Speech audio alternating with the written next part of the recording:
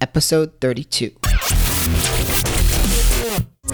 It's time to breathe new life into the social entrepreneur by empowering you to make a living through fulfilling work that will impact lives. You'll make money, but more importantly, you'll make a difference. Welcome to the Change Creator Podcast. It's time to build a business with purpose. Now here's your host, Adam Force.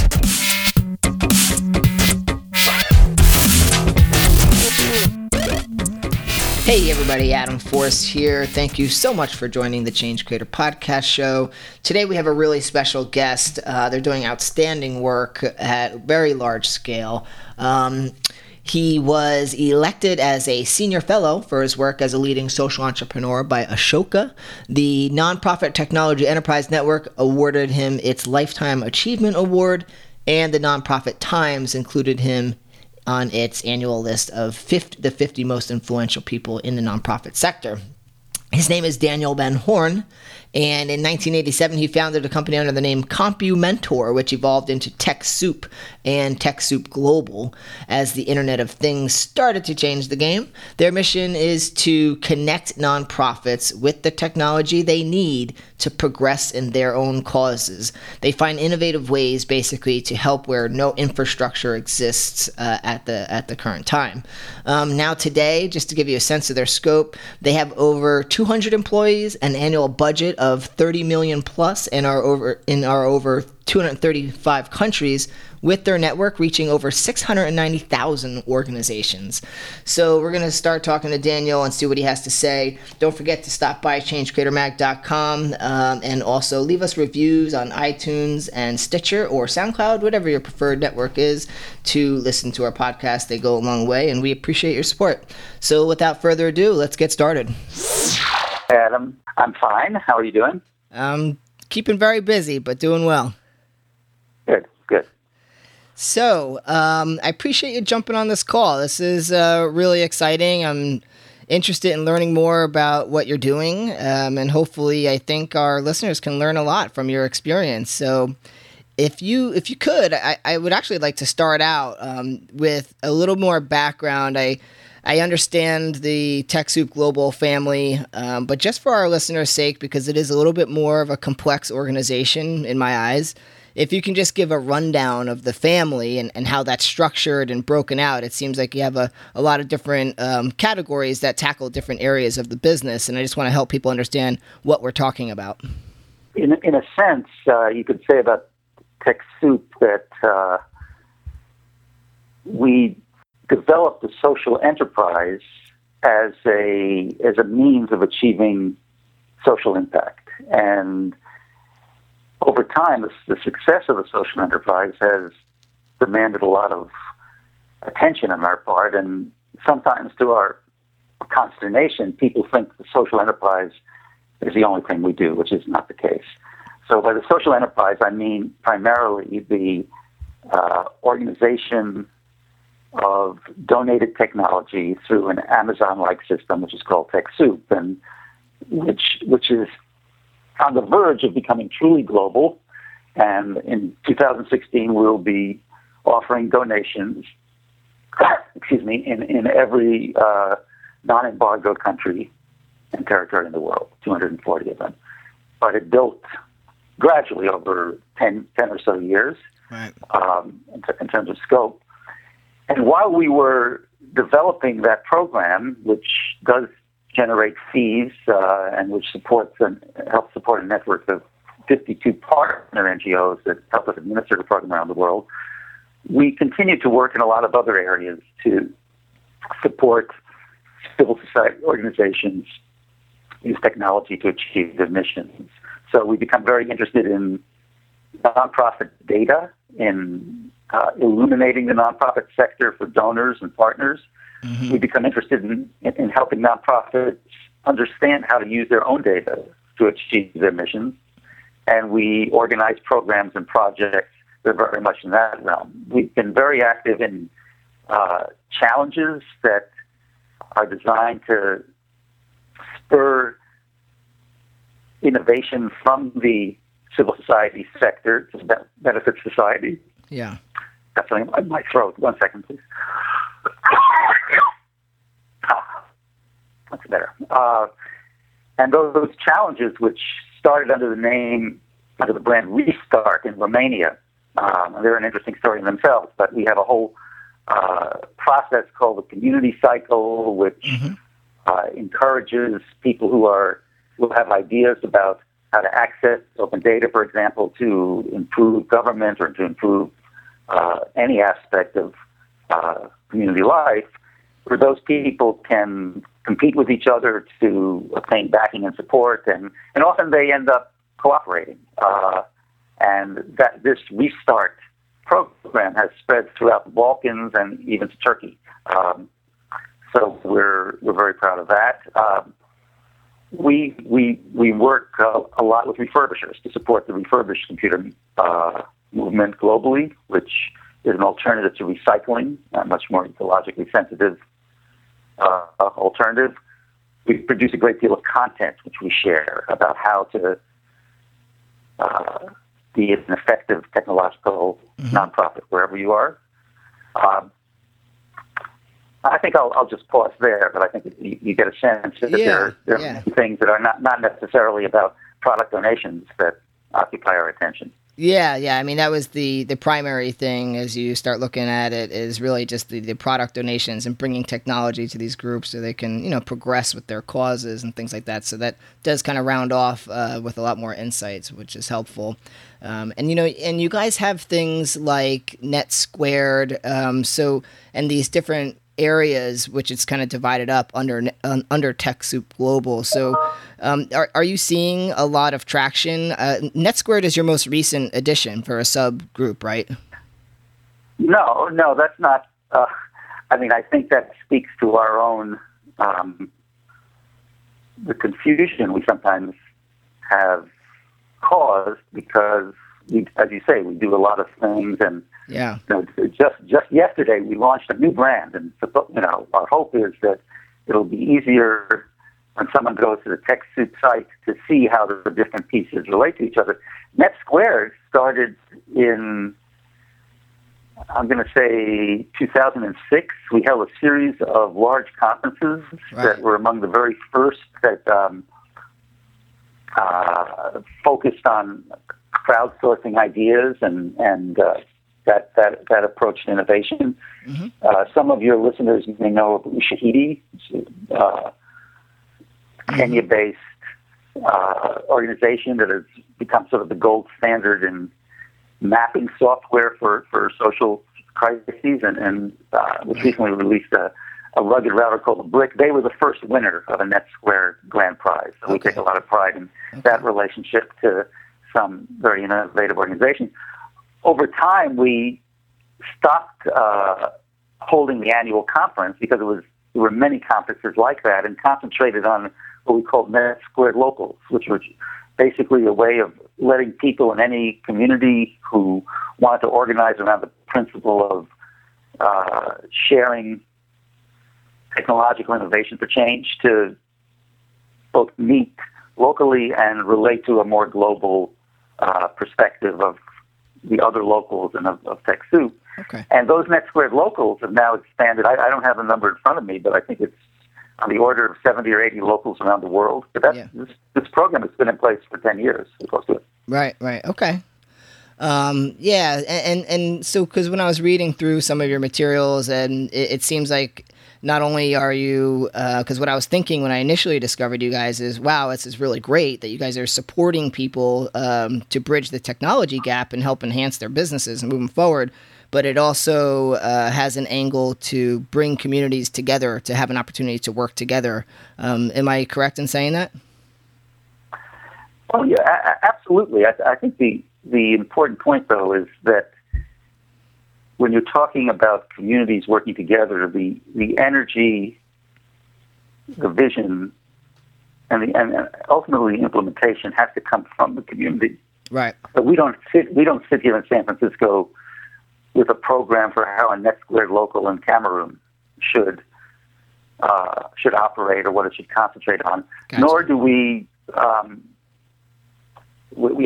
partner NGOs in the Products and Nations program, and we meet and talk with them constantly, but we don't impose any program from here on them. We just try to share what we've done. Often we take advantage of what they've done. Right.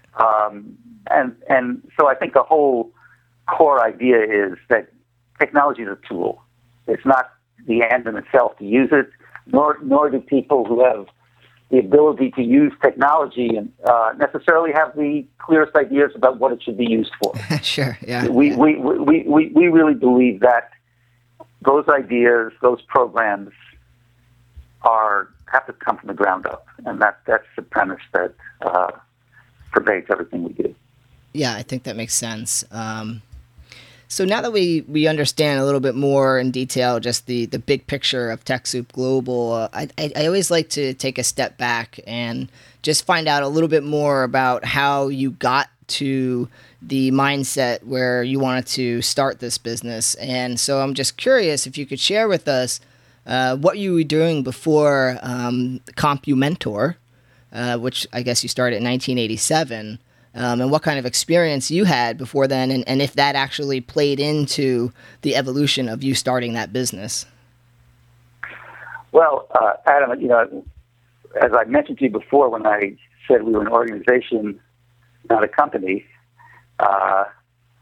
in an online exchange, and now I'll take issue with the word business, but as a way of answering your question. I'm very much of a particular generation, Sure. the boomers. I'm a boomer in good standing, born in 1947. And I think like many people whom I knew, certainly not everyone in that generation, as George Bush has revealed, but like many of the people that I came of age with, the given was that we would work for social change. I mean, for many people, it started with just not wanting to go to Vietnam and just progress from there. And from my perspective, I've been a journalist. I was a journalist from the time I left college in '69 into the late '70s. And then I became the director of an organization called Media Alliance for 4 years, still continued to write as a freelancer. But through all that time, what was driving me was, how can I be an effective change agent? And it was fun too. I mean, I'm not trying to make it sound sacrificial. That was very much the zeitgeist. It was a lot cheaper to live, and you could afford to do some things that are very difficult to do now as a young person. And I look at my two sons, and I look at their friends, and I look at young people in general. I think, wow, it's a lot harder now to devote yourself to change. There's so many more pressures in terms of making a living, finding housing, and all that. Sure. However, I was part of that generation, and by the mid-'80s, I was feeling very frustrated, or somewhat frustrated, I should say. I shouldn't exaggerate, that the nonprofit organizations I knew were really lagging behind this technological era that, to me, was obviously coming. By 1985 in San Francisco, you didn't have to be a brilliant technologist to see that, that this stuff wasn't going away. I got very, very interested in one of the first online bulletin, it was more than a bulletin, but online communities, The Well, which still exists in a much reduced form, but it was very vibrant in the mid-'80s. And I guess the first time I was, I remember very clearly that I didn't think it was possible that people would want to actually communicate with each other by typing on their keyboards. Yeah. I had a nerdy friend who said, "Oh, you got to see this." And I said, "Look, this is just not going to happen. That's not how people will relate." So he said, "Just try it once and then talk." And I tried it once, and it was very compelling just from the first moment. And as I experienced that and saw my nonprofit friends and colleagues not having that experience, not wanting to go in that direction of trying out technology, the idea for CompuMentor arose, that these people, specifically the people on The Well, wanted to share what they knew, and the people in the nonprofit world needed what they knew, and also the people on The Well needed what was going on in the nonprofit world. They needed that input into their lives. So I thought it was a synergy that could be made to happen, could be helped to happen, and foundation took a $2,500 chance that I was right, and that's what we did at first. Matched up techies from the well with nonprofits in the Bay Area. Yeah, and that's pretty cool. Kind of grew somewhat serendipitously. I mean, there wasn't a business plan in 1987 for what TechSoup has become today. Right. So back in 1987, you didn't have a vision necessarily that was what you see today. Not at all. Not at all. In fact, if you had told me as a 40-year-old radical in 1987 that I would be working as closely as I've come to work, as we have come to work with the corporate sector, I would have, laughed at you. Yeah. I mean, it's inconceivable to me. I mean, I've gone through a lot of education over the years in terms of parts of society that I had previously dismissed or not taken as seriously or as respectfully as I should have. Interesting. So, I mean, are you seeing since then a pretty big evolution or change, I guess, in the mindsets of the newer generations? Like, do you see a shift happening to more socially conscious or businesses with purpose or organizations that are, out for a good cause? Do you see that happening more often now? I think that's a really complicated question. It's not, or at least it has, in my mind, a complicated answer. I don't think it's a matter of more or less. I mean, I think it's not strictly quantitative. It's qualitative as well. And I'll give you an example. Back in the day, there was much less corporate social responsibility, and the corporations that did feel like they wanted to function as contributors to a more equitable society took great pride in the fact that their giving programs were not associated with their business goals. I see, they were purely philanthropic.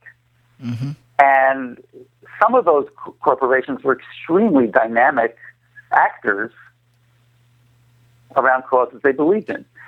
If you fast forward, you find that CSR is much more normative now, but for many corporations, it feels like they're checking a box. And the idea that CSR should not 100% support the business goals of the corporation is almost unheard of now.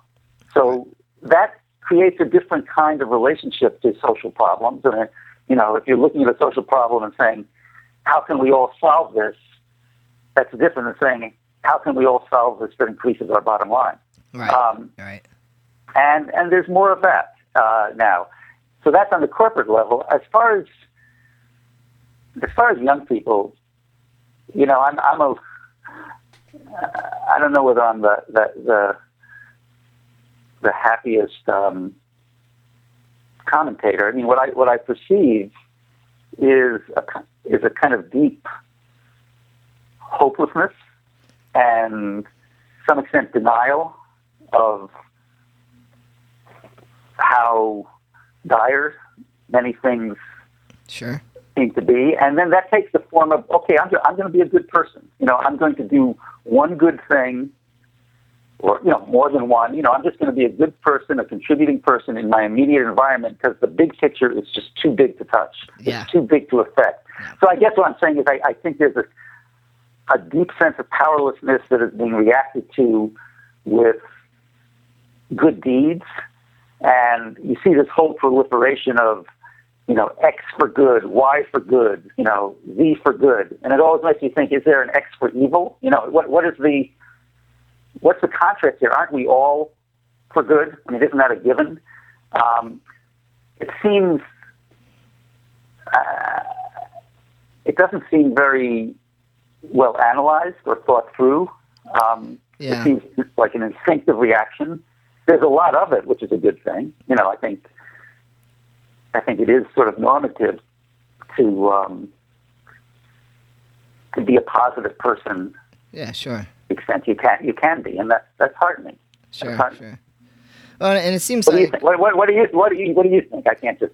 Yeah, I feel like there's some growing pains, right? So over time, I feel like as each new generation starts blooming, that they have more of a conscious mind towards, protecting the rainforests or, feeding the hungry or whatever it may be. They are more knowledgeable about the challenges we have and realistic about them. And that's what I think there's a gap in how people, they don't know the path to making a living, where they can sustain their family and themselves, but actually continue to follow that passion to make a difference in, protecting the rainforest or getting people clean water. How do they do that? So I feel like there's that gap.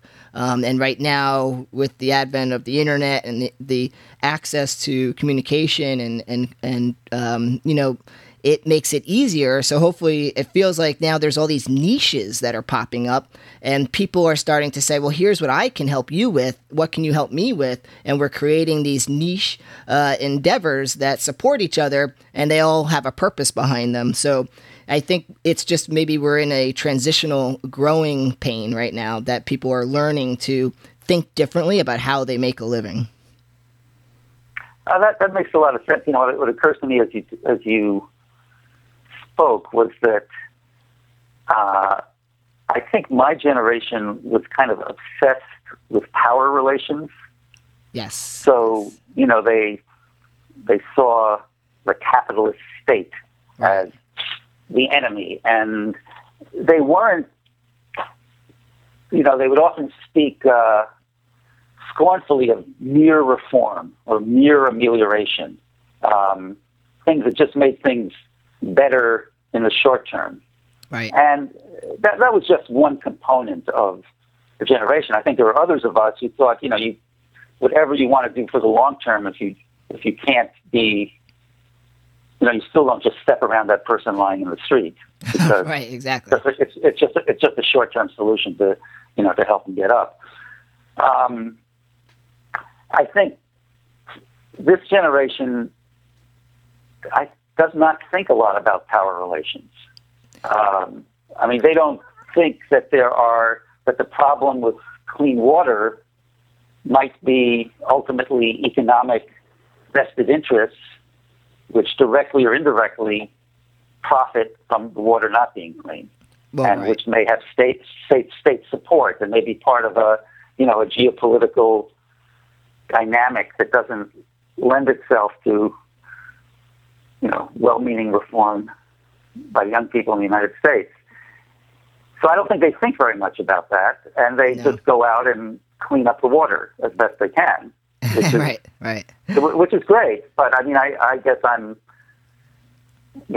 think we have to do both because those power relations left unchallenged. Yeah, if you don't change those, are dangerous. Yeah, exactly. No, I agree. When it comes to the guys up on top, and there's different policies, and those, like you said, those powerful relationships.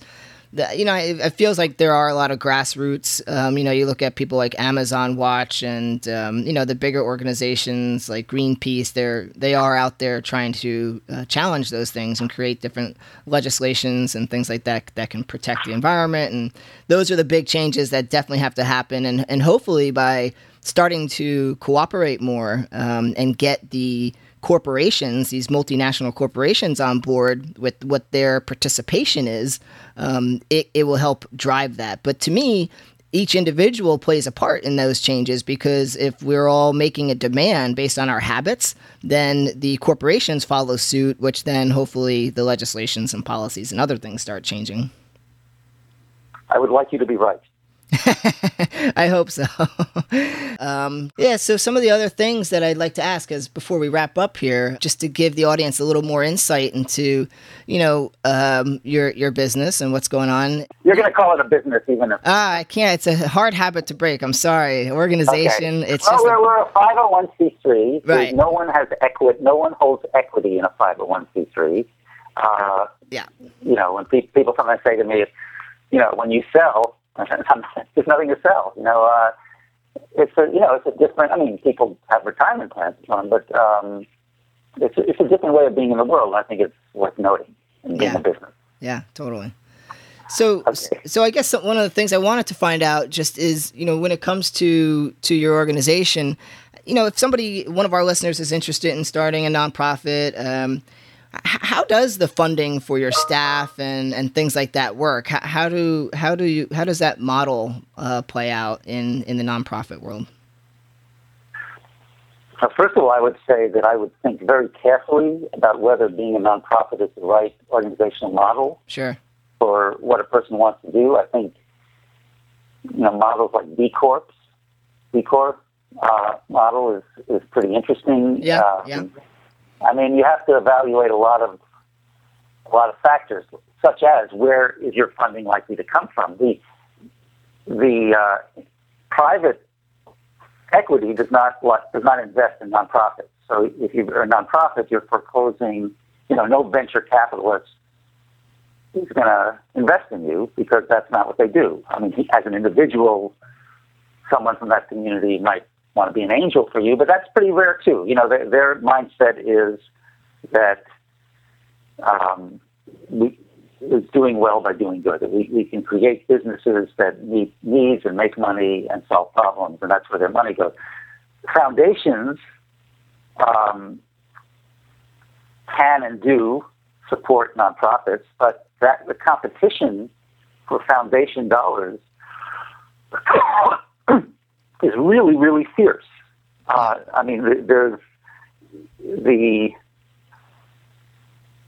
foundation sector has grown, I think, but not proportionate to the need, and proportionate to the huge number of nonprofits in the United States that are, and elsewhere as well, that are banging on the doors of American foundations. So what foundations are often, the stance they often take is that some significant percentage of the nonprofit's maintenance has to come from earned revenue.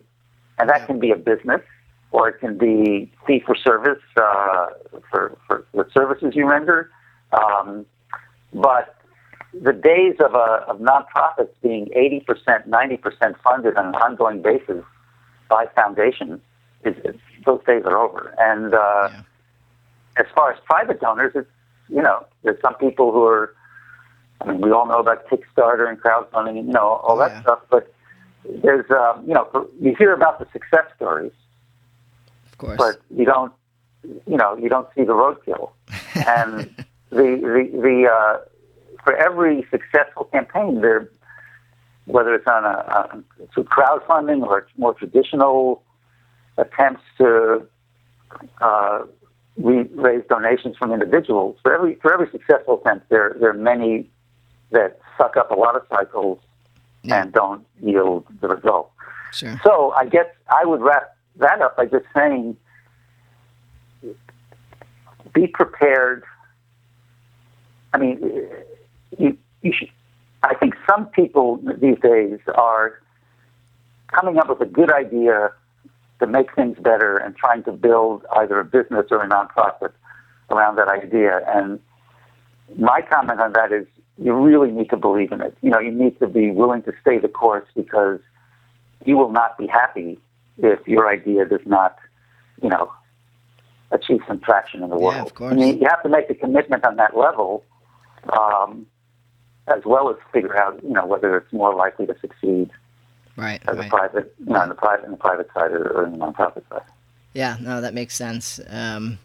All right, so I got two more things, and the last thing, I'm going to give you a minute just to make any final comments to the audience. But the one question I did forget to ask that I'd like to understand, if you don't mind, is when you started getting partnerships, I guess, with the Microsofts and Adobes and all these great, businesses that are donating to help you support the nonprofits. How did you build those relationships and get that started? Just curious on how you started networking and what the benefit is for them to participate and, things like that. I'm just curious how that works. Okay. I think the answer might surprise you. In 1988, about a year after I started Complimenter, because I come from the media world, I was hanging out, with my friends were journalists, and a lot of them were migrating to the computer press. Yeah. And more than one of them was telling me about all the software they were throwing away. And this, of course, was review software. So when a company put out a new product, and it could be WordPerfect, or it could be How to Play Chess with Your Dog, and anything in between, they would look on the masthead of Computer World. They'd find 4 likely editors or writers, and they'd send each of them their own huge box, because that's what software came in. And these boxes were, like an environmental hazard at these magazines. They were piling up, and the magazines had to get rid of them. That's what my friends were telling me. Some of them said, well, we just take them to the dump. And some said, well, we let the staff have what they want, and we put the rest out on the sidewalk. I mean, it was crazy stuff. And I said, don't do that. This stuff is in shrink wrap. It has to be valuable. And we'll send a guy around in a truck. You put it in the truck, and we'll give it to nonprofits. I love and it. They agreed, and we started sending a guy around in a truck, an underemployed avant-garde jazz saxophonist named Bruce Ackley, one of the founders of the Rover Saxophone Quartet, and he's still with us, 25 years later. Wow. And he's no longer driving a truck. He's an administrator. But we published a list of what we had, and we made it available for $5 a box to the first come, first serve. You had to pick it up. And that out of that, we started having a few small relationships with, I'd say, fledgling companies that wanted to give us, were trying to break into the market, so they might give us 100 copies of what they made and hope, to achieve a little, installed customer base and so on. And we really didn't have any big company involved in the program until Lotus Notes, for some reason, which I can't remember, in the early 90s, joined it. And Lotus Notes is very complex, collaborative software. They probably were 2 nonprofits in the world, who were adept enough to use it. So it wasn't much use to our audience, but we could say we were working with Lotus, which is good. And then in about 94, we secured, and we had to find a friendly intermediary who knew them. I mean, they weren't answering our cold calls, but we secured an audience with Microsoft, and then things started to happen. They were ready for a new partner. They were impressed with the fact that we actually serve nonprofits and in other ways than just give them stuff. That we could support the donations and report on it. And they've been an incredible partner, for 20 years. Wow. And I remember the first meeting, I said, we are independent, and we will report on open source, and we will support other platforms. But we'll do a great job for you. Is that okay? And they said, no, we wouldn't want it any other way, because we want to partner with credibility in the nonprofit world, and they've stuck to that. So very I give cool. them a lot of points. Yeah, no, that's actually really interesting. It did surprise me a little bit. And of course, once they were on board, things became infinitely easier, and we turned it into much more of a business. And our current CEO, Rebecca Massasak, who was a brilliant business person, as well as a very dedicated social change agent, came to the organization in 2002, and under her guidance, it's just a huge amount of growth. Yeah, well, that's always helpful.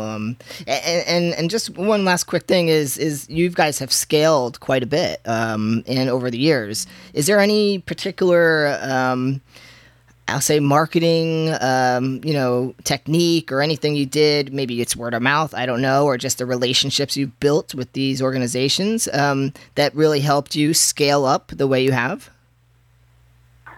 Well, I would say this, that when you're operating, anything you do in the nonprofit world cannot be based on the financial transaction to underpin it, because they're never going to be as lucrative as the transactions in the private sector. And if people are sort of in it for the wrong reason, I mean, obviously people need to eat and they need to be paid and all those good things, but if the basis of the dialogue is not your shared social goals, then you're starting from the wrong place. So when we built a partner network, that was the starting place. Who wanted to do the same things in the world that we did, not who was going to make us the most money. And then the second thing I'd say is that if nonprofits don't compensate their staff at the highest level financially, then I think it's obligatory for nonprofits to compensate their staff at the highest level culturally. Yeah. In terms of a supportive working environment, a place where you feel respected and heard.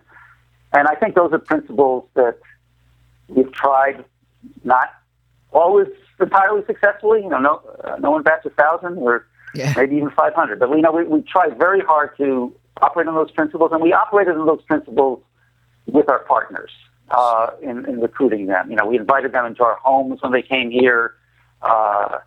We've developed a set of personal relationships with the leaders of our partners in many countries that get us through the rough patches. When something isn't going well financially, it's a lot easier to work that out with someone you trust than with someone you distrust. So we've tried to really make trust between us and our partners and between all of us and the nonprofits we serve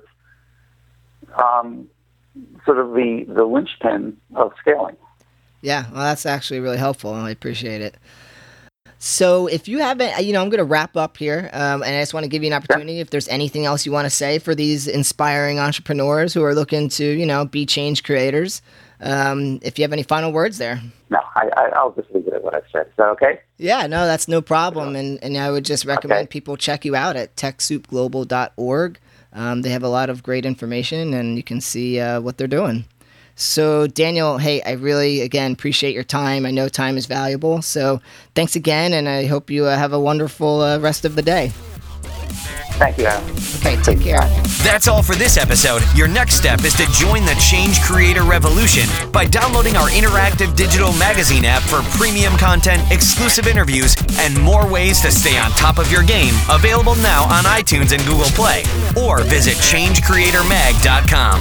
We'll see you next time where money and meaning intersect right here at the Change Creator Podcast.